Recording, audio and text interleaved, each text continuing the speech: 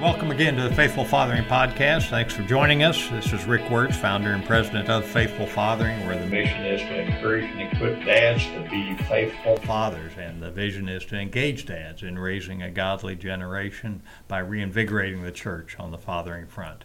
The topic for this podcast series is the Nehemiah Initiative. It's a construction project at the heart level for dads that is analogous to, or draws the example to the wall Nehemiah built in 445 BC. It was not a wall of isolation, but a wall of delineation, that Jerusalem needed to be different than the surrounding lands. At that juncture, the Israelites were going in and out of the city 7 days a week. They were marrying foreign women. They were much more like the surrounding lands than what the holy city was called to be. So in this second of the 4 podcast series, we're talking to Mr. Dan Davis. Dan, thank you for joining us again. Thank you for having me. And Dan serves on City Council in Manville, Texas, and is a husband and father of 2, and is going to share some insight with us as we talk about this construction process. We've laid the foundation, which is our relationship with Christ. We talked about that the last session.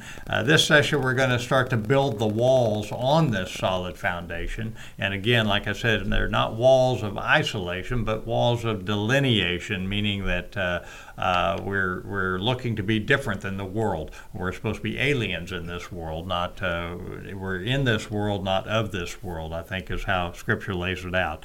But these walls there's 10 sections of wall in the Jerusalem wall that at least the depiction I found, and I found it interesting that there are really 10 references to I am. One from God Himself to Moses, saying, "Tell the Israelites that I am sent you," meaning that that's His name. And the Israelites, when they heard that name, they bowed down and said, "Whatever you say, Moses, we're in." Because we know that is God that called you. But then Jesus in the Gospel of John lays out 9 I am statements of His own. And I always found that fascinating, because these are found, again, they point the way to how Jesus wants us to respond. And the first 3 I like to reference, or the I am statement, is that I am the bread of life. I am the light of the world. I am the gate for the sheep. Those were 3 pretty bold statements to be putting out there when He was talking to the Pharisees. Any of those in particular resonate with you? Yeah.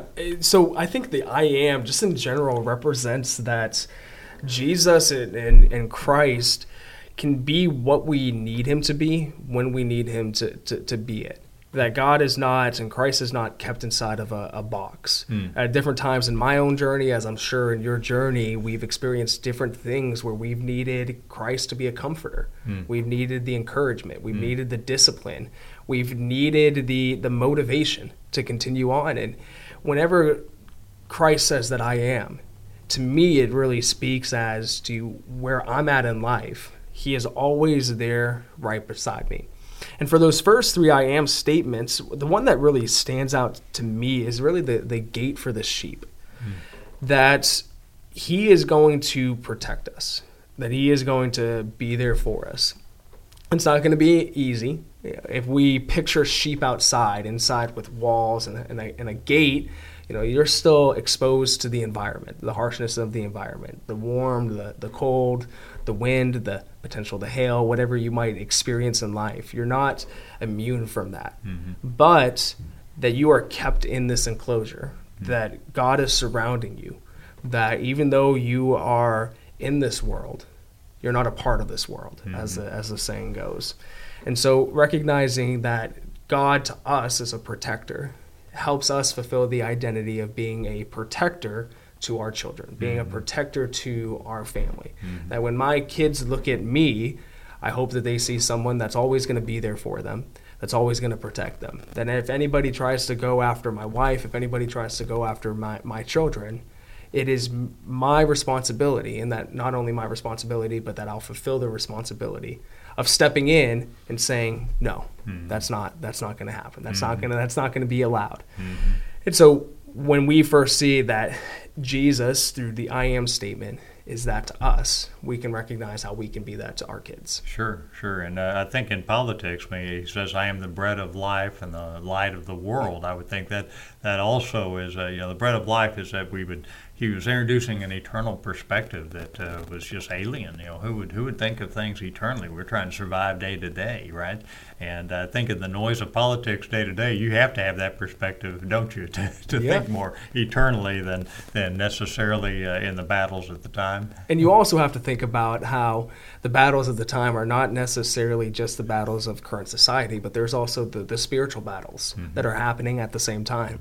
I like to say that politics is not upstream of culture. Culture is upstream of politics. That what we're seeing happen in our current political environment is just it's not manufactured, but it's indicative of the society and the culture that we live in as well.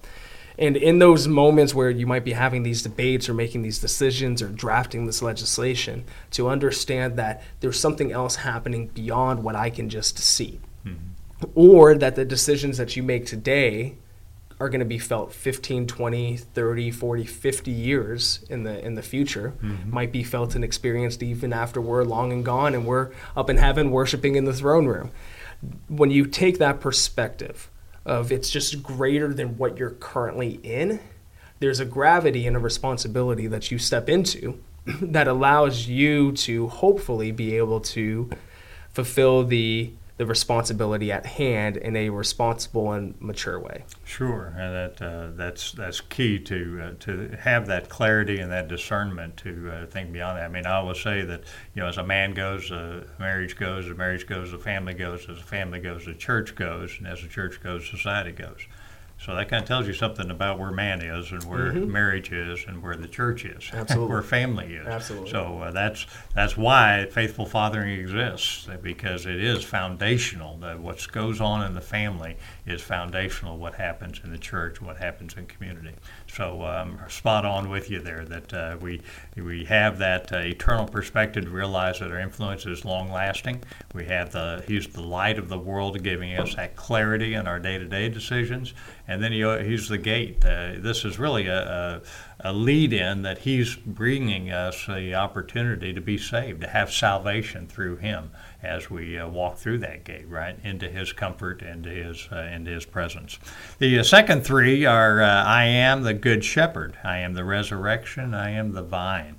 That, again, is quite a series of statements for Jesus to make as a man walking on this earth.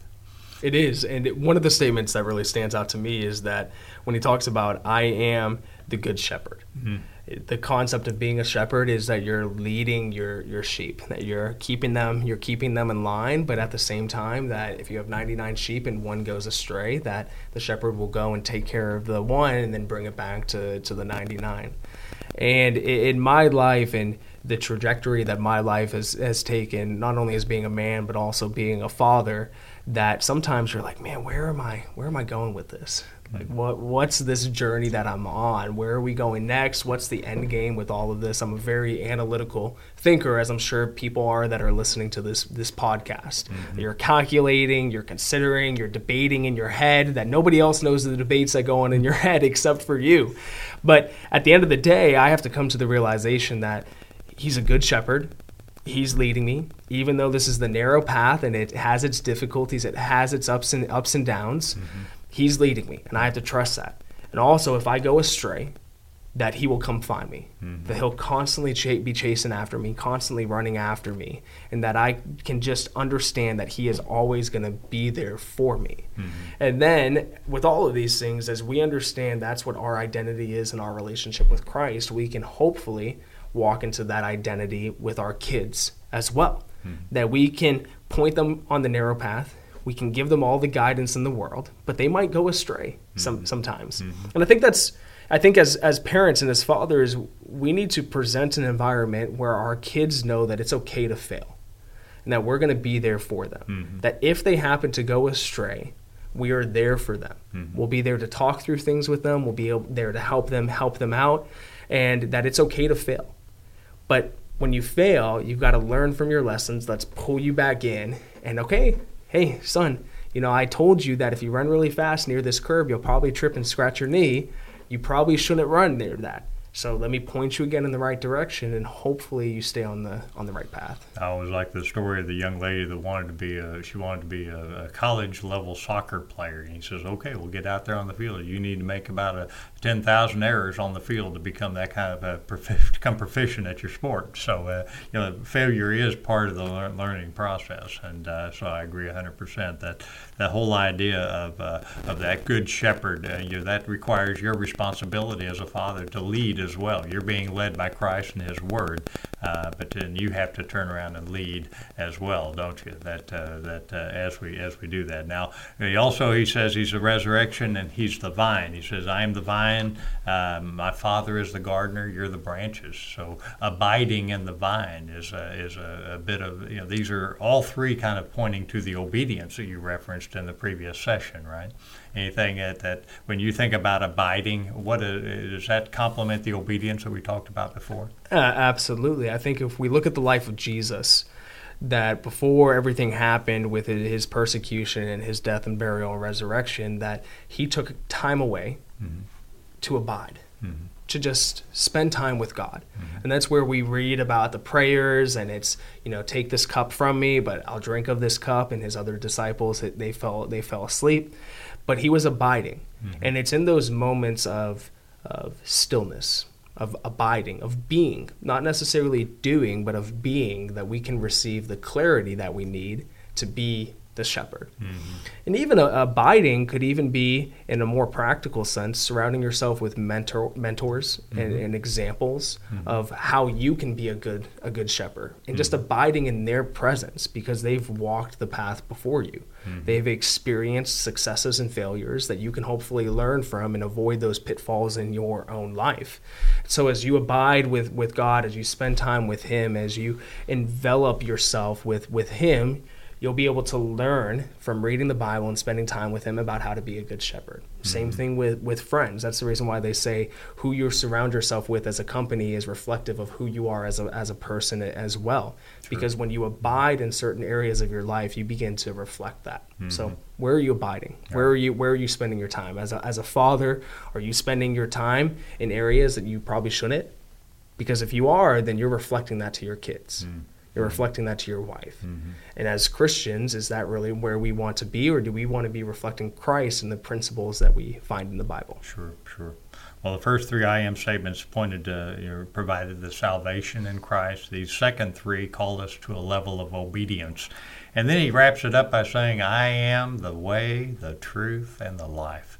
Now that's quite a call to a mature relationship, isn't it? It absolutely is, and maturity can come in different paces and at different times. And I think maturity comes from our mistakes, because then we learn what not to do, and hopefully grow and get better and don't make those mistakes again. Yeah, Lord, you sure this isn't the way I'm supposed to go, Lord? Why are you knocking me back this way, right? Exactly. God, Jesus can show us where to go. He can be the light that illuminates the path for us, but it's up to us to ultimately walk down that path. And I like to say that, when you're walking down that path, you might step on a few Legos, you might bump into the wall a few times. With kids 6 and 8, yeah. But my kids 33 and 35, that's not an issue. No, you don't necessarily have that issue. But then you learn, you step on a Lego once, so okay, before the kids go to bed, I'm cleaning the hallway. Sure. Because I don't want to step on a Lego again. Now, it says, where it talks about truth, he references, "I am the truth." Is that... having young kids, how are you doing at navigating through this relative truth that dominates this world? I think for truth, that you have to be open to your truth being challenged.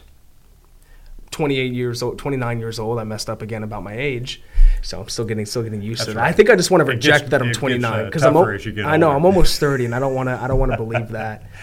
But what I know to be true, what I've learned in my life, I have to be open to that being challenged and to being pushed. And I think that's a key part of having mentors in your life, is they'll be able to challenge you, and they'll be able to push you, and they'll be able to say, okay, it's interesting that you think of it that way. Let's take a look at this. Have you considered it this way? And when you're open to being molded from the biblical truth perspective, and you're constantly challenging yourself, you can become more, as we talked about in the last podcast, you can become more solidified and have a stronger foundation in what you believe. When you look to Christ, when you look to the Bible, and you learn and you establish your truth from a biblical worldview, then whenever you go out into the world and your truths are getting challenged because you have the biblical truths, then you have that solid foundation to stand on. It's like the parable that Jesus talks about. Are you going to have a house that's built on a rock, or are you going to have a house that's built on sand? Sure. Because when the storms come, and when a society that is constantly trying to pound away and chip away at the biblical truth of what we see in this world, if you have that solid foundation, then you'll be able to withstand. And as a father, your kids will be able to see you do that. And to me, that's an extremely important thing, because when I come home at night, I want to be able to look my kids in the eyes and say, your dad did it the right way. And if I did it the right way, you can do it the right way. But if I'm not reaffirmed and confident in the truth, and as Christ being the truth, and what he teaches in the Bible as being the truth, then I'm going to go out into the world, and I'm going to go to my workplace. I'm going to go and engage and encounter people, and then become wishy-washy. And what does that represent to our kids? I don't think that represents or reflects the image of Christ. Right. And the absolute, that's when you talk about biblical truth, you're talking about the absolute truth versus relative truth in the world, whether it's sexuality, relationships, anything else. There's an absolute that we reference. That doesn't mean that we, love is an absolute too. We love all situations, but we also know that there's an absolute design that God has for us. And things go a lot better when we fall into that design. And so that's the absolute truth that we're really talking about. So when he says the way, the truth, and the life, there is just one truth, one way, one life. So that's the life of Jesus the Christ. So as you reflect on the walls, what I try to draw that analogy that as these I am statements are not only telling us about Christ telling us about himself, it's him calling us to a new level of who we're to be like. We're to be more Christ-like today than yesterday, more so tomorrow than today. So when these walls get to their full height, then we're solid, and we got those our defenses up to the full. Anything about we talk about the three, the way to salvation, the call to obedience, and then the expectation of a maturity. Any of those three particularly you see that are different heights in your life? Absolutely. So I would say, as being a young father, as being a young man, I've always been one of the youngest to have a seat at the table in that sense. I've always had to take the perspective that I'm going to have to work extra hard. Because God has had our path be different, that in a variety of different areas, I have to go above and beyond maybe what some other people might need to do. Whether that be going into a city council meeting, I need to be extra prepared. Whether that be whenever my wife was pregnant with our son, or with our daughter, us taking time and me reaching out to people and saying, I need you to tell me how to be a father. What does that look like? What are some of the things that I need to be prepared for? And that whenever you work towards that, and whenever you have to take that mindset on of working above and beyond, there's in sports, I love sports, played sports growing up. There was always the saying that you need to be the first in the room and the last one to leave.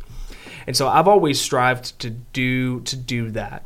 But I think where I've had the challenge in my own life is finding people to, in a sense, do life with. And what I mean by that is I always believe that there should be three aspects that you experience in life in regards to you have mentors that are above you.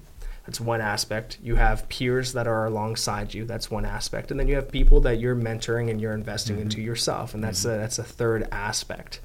And so in my life personally, I have some incredible mentors who have been able to speak into my life that I've given them permission and authority to speak into my life. And it's been a tremendous blessing for me. I've found opportunities to pour into, invest into people who maybe are at the same place that I was a few years ago. And I can talk to them and invest in them and share with them.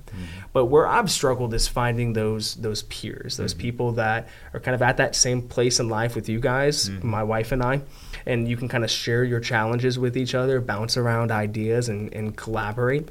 And that's something that I think a lot of us challenge in life. And as fathers, you can feel very isolated at times, because you might still have friends that aren't fathers, or you have people that ignore their responsibilities as being fathers. And you're like, man, it would be so much easier if I just went out and did that with my friends who are ignoring their responsibilities as fathers. But that's not what God's called us. God's called us to do. So I've had to really strive to be intentional in finding like-minded peers to surround myself with, to connect with, to do life with. And I've come up short in that area many, many times, but it's a constant striving in my life. Well, that's what Paul says when he says we should not stop meeting together, right? That's a church family, that hopefully we can have all three of those dimensions available in our church family. Even if it isn't the church we attend, it'd be our church, our friends, our spiritual or our Christian friends. So that's a great step, and that's the Paul-Barnabas relationship in Timothy. That is very powerful as well. So that's the call, men, to as you build this wall, these sections of wall to their full height, is to understand that we embrace the salvation Jesus offers. We learn to obey to a new level, and we mature in relationship with Christ as we move forward. So, in this session, we've laid the foundation. We've constructed the wall, built the walls, and our next session we'll address constructing the gates and putting them in place as we continue this construction project. So, dads, thanks again for tuning in. Again, I point you to faithfulfathering.org to hit the For Dads button to access any of the studies that we do, including this Nehemiah Initiative study. But in the meantime, just keep your eyes on Christ, and keep walking with Him, and be the influence that you're called to be. Because that's the dad you're called to be, and that's the dad the next generation needs. God bless and Godspeed.